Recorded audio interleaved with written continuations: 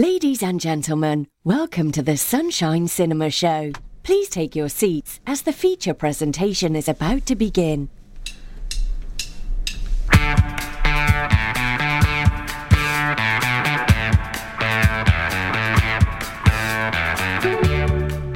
Well, hello there.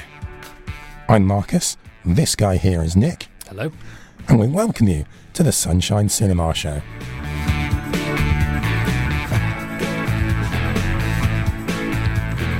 Now, if you aren't familiar with respected film sensei Nick Chaffee, well, he's the man that's currently writing a film about a psychopathic dog that takes a job as a nanny to exact revenge on a naive woman and steal her family. Wow. It's something he's calling The Hound That Rocks the Cradle. Okay. How's it coming along, Nick? Good. Yeah. Did he cast the dog yet? Not yet. I think we're going to look for an unknown. Okay. In this one. Yeah. Sounds good. Coming up in the next hour, The King has returned. We'll review the photorealistic remake of Disney's 1994 animated classic, The Lion King. If you enjoy a quiz, well, I've got 5 mystery films for you to try and identify in the Take 5 movie quiz. And if you're looking for films to rent, then we share our thoughts on a movie which comes from the visionary filmmakers James Cameron and Robert Rodriguez, about a cyborg that searched for her past and found her destiny. We review Alita: Battle Angel. And if you'd like to contact the show, you can do so on Twitter. We are at Sunshine Cinemax. But before we get into everything, here's Nick with the latest movie news. Right, thanks, Marcus. So, something of a Marvel news special this week. For story, details are announced for Thor 4. Try and say that 3 times quickly. And they're also resurrecting an old series with an Oscar winner.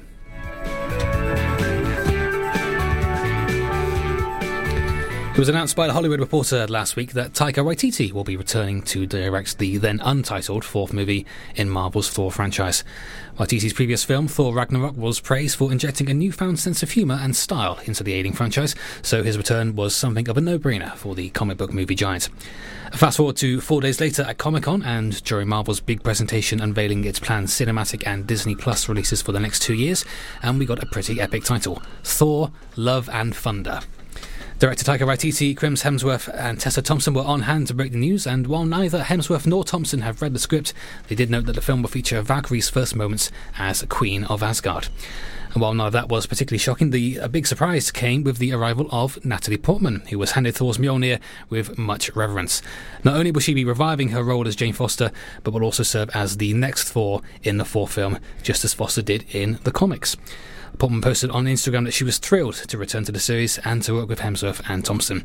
Remember this as the before picture for when I get jacked, she joked. Thor: Love and Thunder is slated for a fall 2021 release. Well, you've got to be excited about this, surely. I am, but yeah, I'm pleased to see that everyone's coming back. Really enjoyed Thor Ragnarok.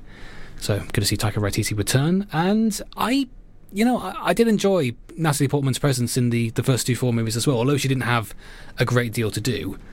She was a very good presence, and I'm glad that they found a way to let her return. I've heard really good things about the specific run of comics that they'll be adapting for this forthcoming installment. So again, thumbs up all around.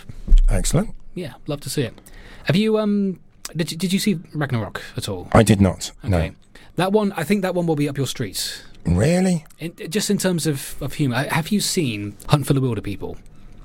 That was Taika Waititi's previous film, which he wrote and directed. No, I haven't. Okay, that's really good.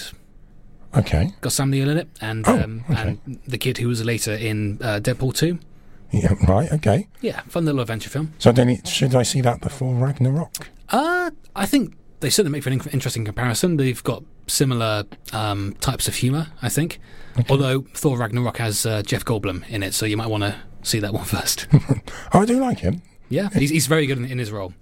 The only thing I can tell you about Love and Thunder is there was an album called Love and Thunder by a Christian rock singer. I think his name was Andrew Peterson. Right. Okay. I don't. The Do I have the logo up here? I don't have the logo for the film with me, but it's much like Thor Ragnarok before. It looks very much like an album title sort of style. Yeah. I'll see if maybe I can get it up in the... Well, I'll show you when we're playing the song, we're on off air or something. And we'll put it on Twitter for you to have a look at as well. Oh, yes, I'll do that too. At Sunshine Cinemax. Mm-hmm.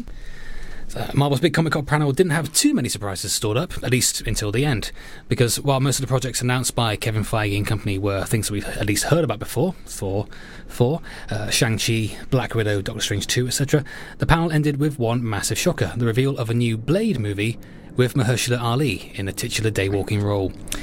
As superhero history nerds, including myself, are always happy to remind you the original Blade was the first Marvel movie success story, arriving as it did all the way back in 1998 and making a major blood rave splash at the box office. As Blade, Wesley Snipes projected teeth-gritting cool, while also setting the stage for all the comic book mayhem to come, including teaming up with Ryan Reynolds as a motor-mouthed butt-kicker in Blade Trinity. Feige and company gave literally no details about the project beyond the title and a poster. In fact, we're only mostly sure this is a movie and not another Disney Plus TV show. But the combination of Oscar winner Ali's ever-increasing star power and the long-held fan love for Blade's bloody sense of fun suggests that resisting this particular idea might be as futile as trying to ice skate uphill. Now, Blade, yes. Yes, I kept this under wraps as we were preparing for the show because I wanted to see what Marcus's reaction to this news would be. Yeah. Now, as regular listeners will be aware, Marvel isn't high on my list of film priorities to watch. Mm-hmm. However, going back old school style, what did you say? It was 1998? 1998, yeah. Yeah, I remember seeing Blade, thoroughly enjoying it at the time. Yeah. So, okay. I'm interested. You've piqued my interest there. And I'm interested to see how Mahershala Ali gets on. Yes, I mean, we'll be discussing him a bit later on, as he happens to be in Elisa Battle Angel, which is our To Rent review this time on the show. And I think I might mention this later on, actually. I think that's a very good indication of what he's going to bring to that particular role. And as we've seen in Green Book and Moonlight before, he's a fantastic actor in his own right. Apparently, he was the one that initiated this idea in the first place. Like, he phoned up Kevin Feige and said, "I want to play Blade," and Kevin Feige said, "Yeah, sure, okay." Brilliant. Well, good luck to him. Yeah. In a world fraught with corruption, two men united by fate, torn apart by destiny. Somewhere between courage and not courage, between the pharmacy and the podiatry clinic, you'll find Nick and Marcus in the Sunshine Hospital radio studio. Only they can bring you the Sunshine Cinema Show. Well, let's give you a rundown of the top fives at the UK box office and in the film rentals chart. Starting at the box office, at number 5, we have Annabelle Comes Home. Mm-hmm. Have you seen the trailer, Nick? I believe I have, at the cinema, yes. And what did you think? Well, it was creepy, I suppose. For those who don't know, Annabelle's a creepy little doll. Yes, this is another entry in the Conjuring universe, a sort of cinematic universe of which I've somehow completely managed to miss, not seen a single one of them. Although I hear they're okay. Yeah, they're good. It's got dark, scary bits and creepers and things jumping out of dark, scary areas. Sure. That's your thing? Give it a go. Mm-hmm. Number 4, if the Beatles are your thing, well, maybe you want to give it Yesterday a go. Yes, although I think worth noting that I think you could, having seen the film myself, I think you could replace the Beatles in this with any other band and the story would pretty much still be the same. Would it work if they'd used the Wurzels instead of the Beatles? Well, I don't know how I really want to be about the Wurzels, but let's not forget they were mostly a covers band. Yeah, well, I don't think we'll go into this. That's fine. Yeah, I understand the appeal, but they mostly did not write their own songs after a certain point. Anyway, Yesterday is perfectly fine, I think, as a rom-com. I said this on the programme last time. The comedy side of it is pretty good. It's scripted by Richard Curtis, so I think most people know what they're getting when it comes to that. The comedy is good. The romance side of things, I think a little bit less convincing. There is also one particular scene, which I can't go into for spoiler reasons towards the end, which throws up a very interesting moral conundrum, I think, with regards to the content. I think anyone who's seen the film will know what I'm referring to. But yeah, perfectly fine film. At number 3, we have Spider-Man Far From Home. Yes, which I've also seen. I think very similar to other Marvel movies of its type. It's fun. I mean, this film in particular is, I think, very funny in comparison to the other ones. It's going for a very John Hughes teen comedy vibe. It certainly hits that, I think. Cast are very good. Jake Gyllenhaal is excellent as Mysterio. I really do enjoy that he managed to completely, almost perfectly adapt the costume that he had in the comics, which is not subtle at all, but he managed to make it work in this. At number 2 in the UK box office charts, we have Toy Story 4. Yes, which I've still not managed to see for a second time just to get a concrete opinion on it, but the first time I saw it, I did really enjoy it. I think it's as good as we hoped it would be. And at number 1, we have The Lion King, which we will be reviewing very shortly. So over to the top 5 UK film rentals. At number 5, it's Us. Yes, which I think, we reviewed on the programme last time. I believe we gave it an 8.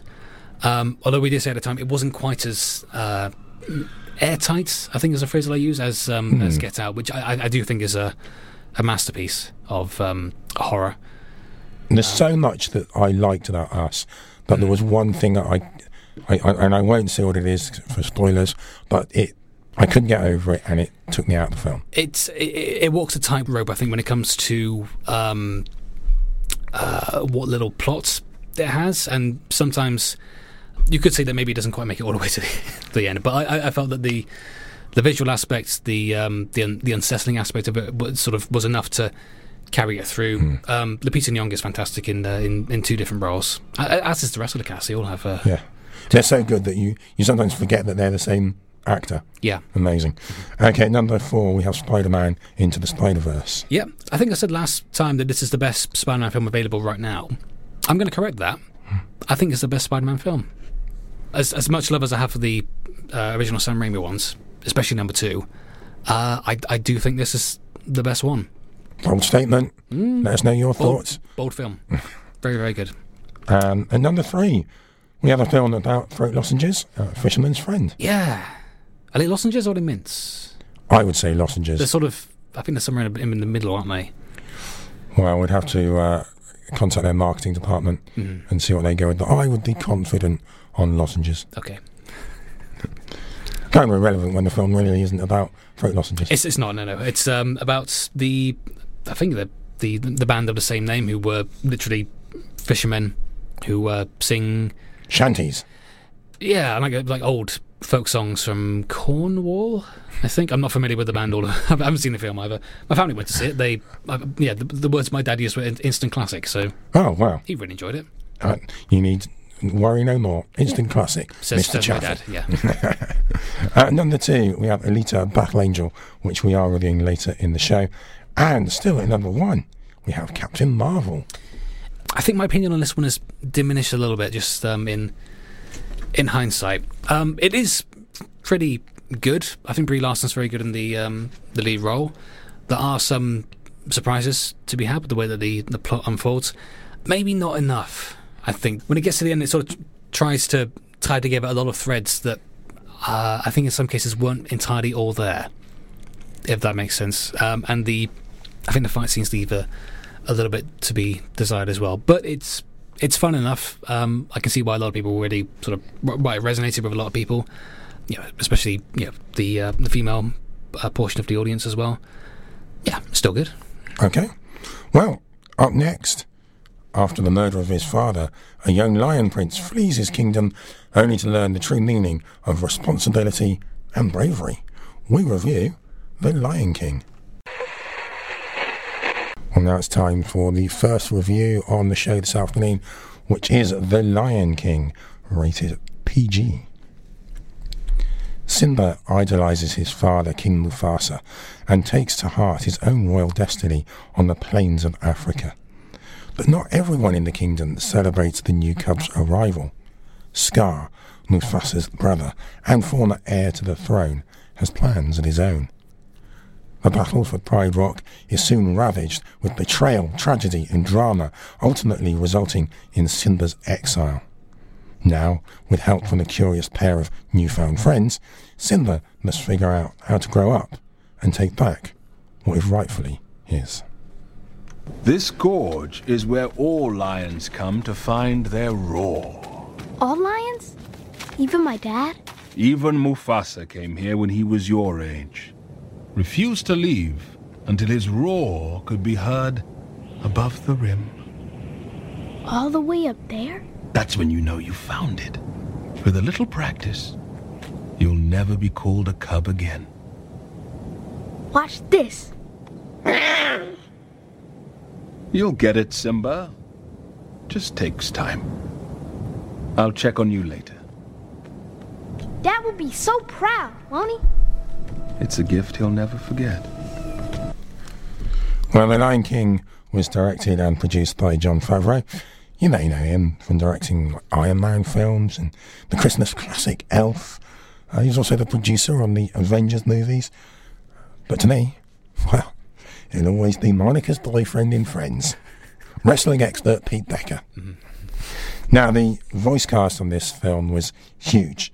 I'm just going to mention a few of the names. James Earl Jones, Chiwetel Ejiofor, Beyonce, Donald Glover, John Oliver, and Seth Rogen. Now, if you've seen the trailer for this film, you will be aware that this is a photorealistic film, and it's very different in its style to the original. Nick, let me ask you, do you think there's anything to be gained from the photorealistic remake of a classic cartoon? On the basis of this, no. And I want to be clear here. I recognise that this is a massive achievement in terms of realistic animation. Everything looks real. And I applaud everyone that clearly put a lot of work and thought into designing and animating everything. It's impressive, but that's it to me. And it's impressive in a way that is not in service to the story or the performances. The story is pretty much the same as the original, so that's fine. The performances, as far as the voices are concerned, are okay.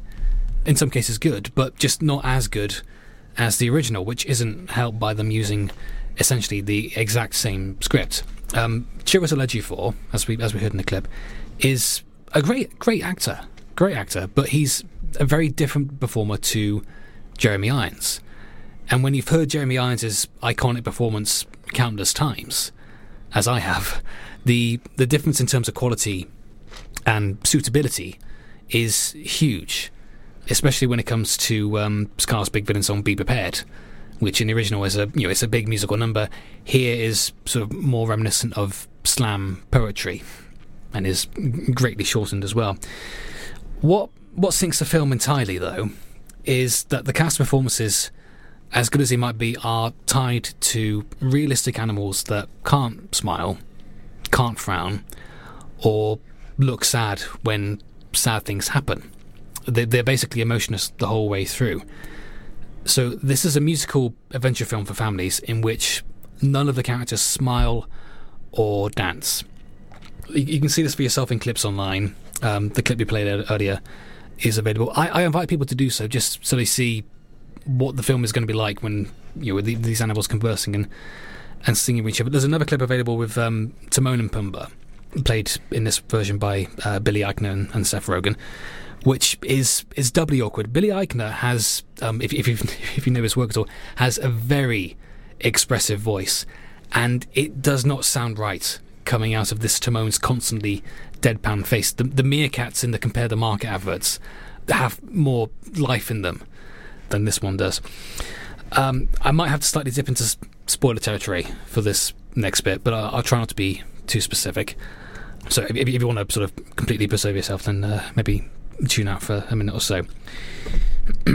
The major death in the original, which was a huge moment in millions of lives, both young and old, when the original came out, it might not have been real, but it was human because of the vocal performances and the expression and the movements of the characters in the drawn animation. By comparison, if we see something similar happen in a documentary, it's not human, but it still resonates with us because we know it's real. The major death in this version is not real because we know it's animated, but it doesn't feel human either because there's no sense of grief or remorse on the character's face. There's grief in the performance, but it's not matched up by any visual aspect. So essentially we are being told that it's sad, but we're not seeing anything to back it up. That's the big problem that this version has. And despite the massive technical achievement, the use of realistic animals to tell a human story, I felt totally nullifies any emotional power that the original had. There are several specific shots that have been completely replicated here that really hammer that point home. During the climax, I lost track of which line was which, because in real life, most lines look the same. There was one moment where the realistic style felt like an advantage, where the lion cubs are being chased through a small tunnel by hyenas that genuinely felt claustrophobic, because it's placing us within the same space.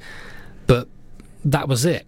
And because everything else in this version is the same as the original, it undoes the film completely. Even the score, which should have been a slam dunk with me because it's just an extended version of the existing Hans Zimmer score from the original, failed to impress. And I love that original score, because there was a small selection on it, including on the soundtrack cassette that my family had playing on repeat in a car for about a year or possibly longer.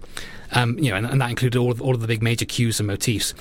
And there was initially a thrill to be had hearing those motifs being used again, but then they kept on being repeated and overused, and any effect to be gained from them felt watered down over the course of the running time. The songs are shorter, the plot is the same, but the film is 30 minutes longer somehow, apparently making room for improv from Eichner and Rogen and extraneous stuff. I definitely did not need to see Rafiki dramatically putting his staff out of his tree in slow motion like it's Excalibur or something, for instance. That is about the long and short of it. Okay, I don't know if I dare ask you this. Can you give it a Sunshine Cinema rating out of 10? We have to, don't we? We do. It's a complicated issue. The question you and I always ask ourselves when it comes to rating films on this programme is, would you recommend this to people? And in the case of The Lion King, I can't really think of any reason why I would. There's nothing in this that isn't done better in the original version. I could highlight the visual aspects of it, the visual spectacle aspect of it, and I understand that it might be a draw for some people, but I didn't get the same sense of wonder from this that I do from a BBC Nature series.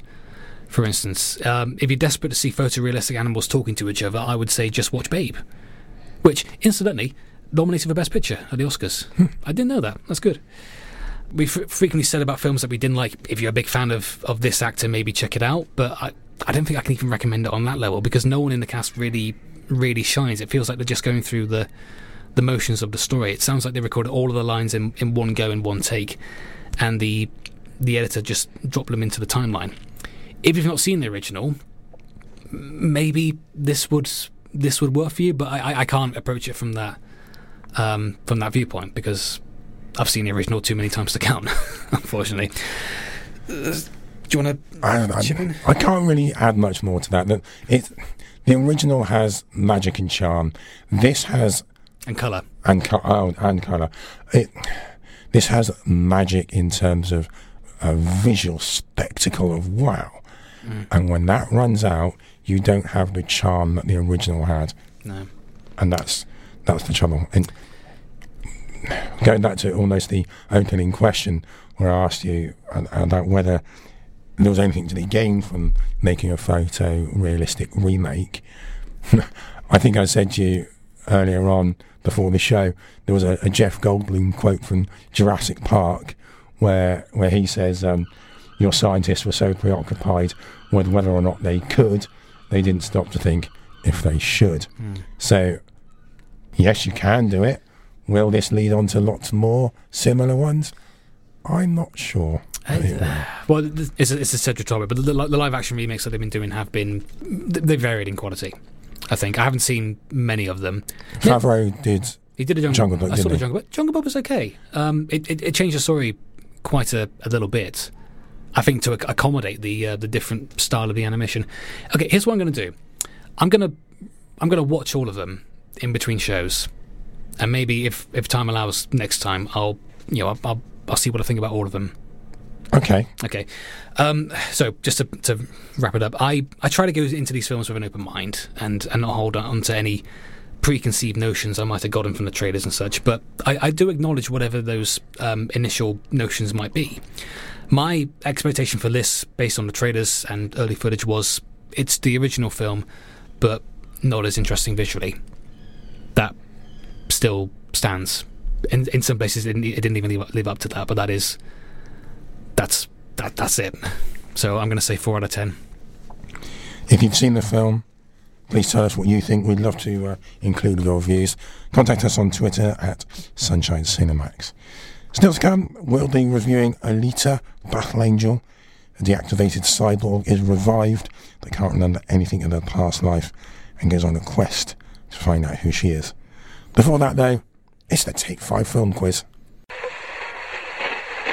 You're listening to the Sunshine Cinema Show with Nick and Marcus, and now it's time for the Take 5 film quiz.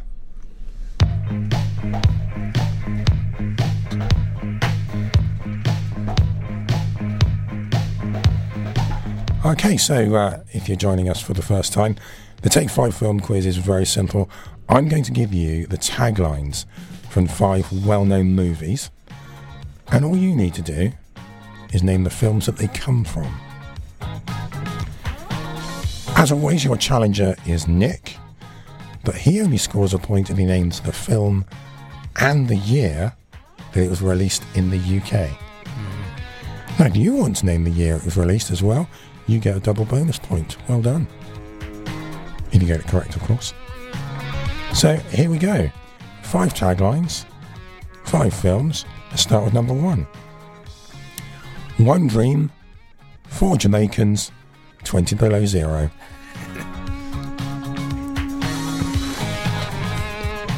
One Dream, 4 Jamaicans, 20 Below Zero. Can you remember where the bulk of that movie is actually set? Like which country it's in? Because it just occurred to me that I don't actually know. Somewhere cold, clearly. Yeah. Interesting. Number 2. Not that interesting. If he were any cooler, he'd still be frozen, baby.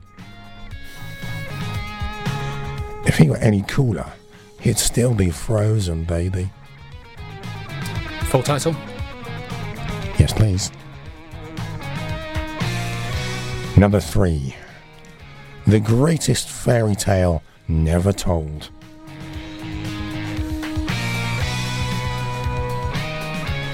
The Greatest Fairy Tale Never Told. What film is that the tagline from?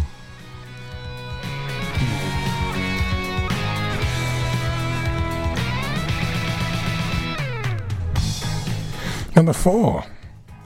Some guys just can't handle Vegas. Some guys just can't handle Vegas.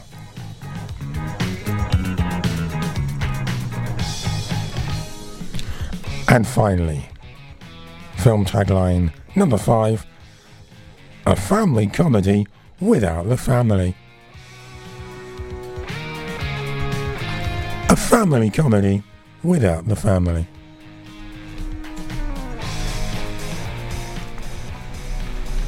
Have a little think, and we'll be back with the answers very shortly. You're listening to Nick and Marcus on the Sunshine Cinema Show. Please remember, don't get them wet, keep them out of bright light, and never feed them after midnight. Right then, are you ready for the answers? I hope so, because I'm just about to give you them.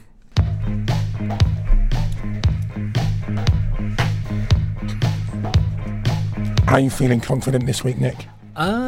More confident than usual when it comes to this one, definitely. Good. Do you want to make a little guess, a prediction of your score? Say 6. 6? Mm-hmm. Okay. Oh, no, I didn't do it out of 10, do I? Is it still out of 5 for me? Yeah. Okay, that's why I thought it was quite an optimistic guess. Sorry. 3 out of 5. Sorry. Okay, so here we go. Number 1. One Dream, 4 Jamaicans, 20 Below Zero. What Indiana Jones film is that? It's the second one. Yeah. That was one with the big snowball or something. Cool Runnings is the answer. Is the film at least? Year, I'm gonna guess 1994. Cool Runnings is the film. Yeah. And the year is 1994. So you're correct. Oh, good. Okay. I've just looked it up after I gave my answer, so I wasn't cheating. Calgary. Okay, Calgary Olympics, wasn't it? Yeah, Alberta, Canada, 1988 Olympics. Okay, number 2. If you got any cooler, it'd still be a Frozen lady. I think this might be one of the earliest instances of film titles with a colon in them, potentially, or maybe it's a hyphen. I don't know. Anyway, grammar. Austin Powers' International Man of Mystery. Correct. Its full title, which I believe came out in 1999. 2 years out, 97. Really? That okay?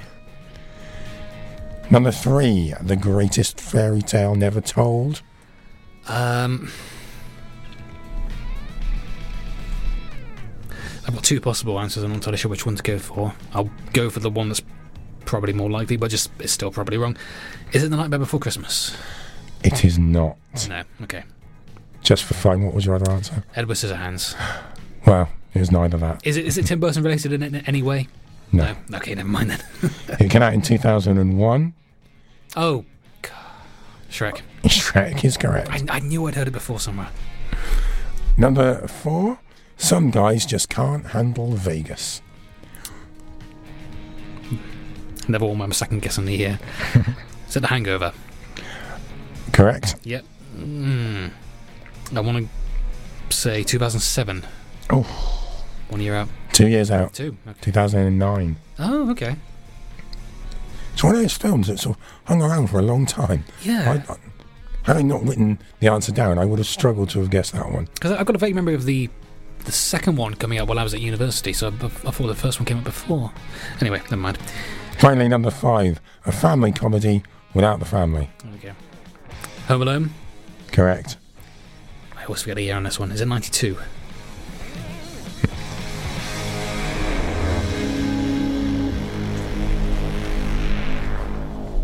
You're 2 years out again. It's 1990. So, if you could sort those up then, Nick. That's a 1. It's a 1. Once again. Your confidence was not well placed this week. It never is. Well, how did you get on against Nick? Let us know your score. You can contact us on Twitter at Sunshine Cinemax. I'm hoping that you beat 1. Let us know. Anyway, up next, our film to rent review is Alita Battle Angel, a futuristic adventure of hope and empowerment where an angel falls and a warrior rises. In a world within our world, they've created a world unlike any other world. And in that world is a show, a cinema show, but not just any cinema show. This is the Sunshine Cinema Show. Well, if you're looking for a film to rent, then we've got Alita Battle Angel review right now, rated 12A. Set several centuries in the future, the abandoned cyborg Alita is found in the scrapyard of Iron City by Ido, a compassionate cyber doctor who takes the unconscious Alita to his clinic. When Alita awakens, she has no memory of who she is, nor does she have any recognition of the world she finds herself in. As Alita learns to navigate her new life and the treacherous streets of Iron City, Ido tries to shield her from her mysterious past. I wonder what it's like up there. Better than this dump down here. Funny thing is, you've seen it. You just can't remember. What do you mean? Doc found you in the scrapyard. All that stuff is dumped from Zalem. So you must be from up there.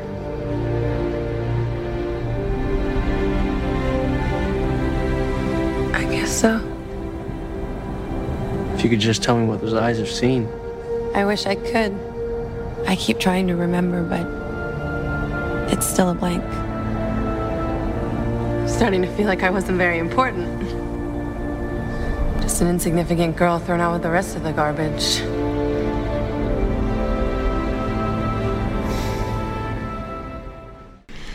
Now, Alita Battle Angel was based on the 1990s Japanese manga series Battle Angel Alita by Yukito Kishiro. It was directed by Robert Rodriguez, co-produced by James Cameron. Huge cast, impressive Oscar-wise. It features 2 double Oscar winners for Best Supporting Actor and another Oscar winner for Supporting Actor as well. We've got Rosa Salazar, Christoph Waltz, Jennifer Connelly, Mahershala Ali, and Ed Skrein. And he was the guy, all the way through this film, that had me going, where do I know that guy from? Where have I seen him before? Most recently, he was in If Beale Street Could Talk. He played one of the policemen in it. Mm-hmm. But that wasn't where I recognised him from. I had to resort to searching online. He was in Game of Thrones. He was Dario Naharis. The original Dario Naharis. They recast him for... I'm not entirely sure why. Did he just want out? I don't know. Also, the bad guy in the first Deadpool movie. Him as well. Yeah. A huge budget for this film, $117 million. However, it's done pretty well from it. It's grossed over $400 million worldwide, currently the 10th highest grossing film of this year. So, Nick, where do I start? Okay, in contrast to the fully computer-generated Lion King that we were talking about earlier, does the mixed use of CGI and live-action footage in Alita, does it blend more comfortably? Not to be too mean, but I feel that simply because of the inclusion of actors, both real and CG, that can emote properly, Alita was coming in with a big advantage when it comes to my opinion. Actually, the mixture of CG and live action was a big discussion point when the film was first unveiled, because the first thing people noticed was the absolutely massive pair of eyes that the titular character has, which I think a lot of people weren't expecting.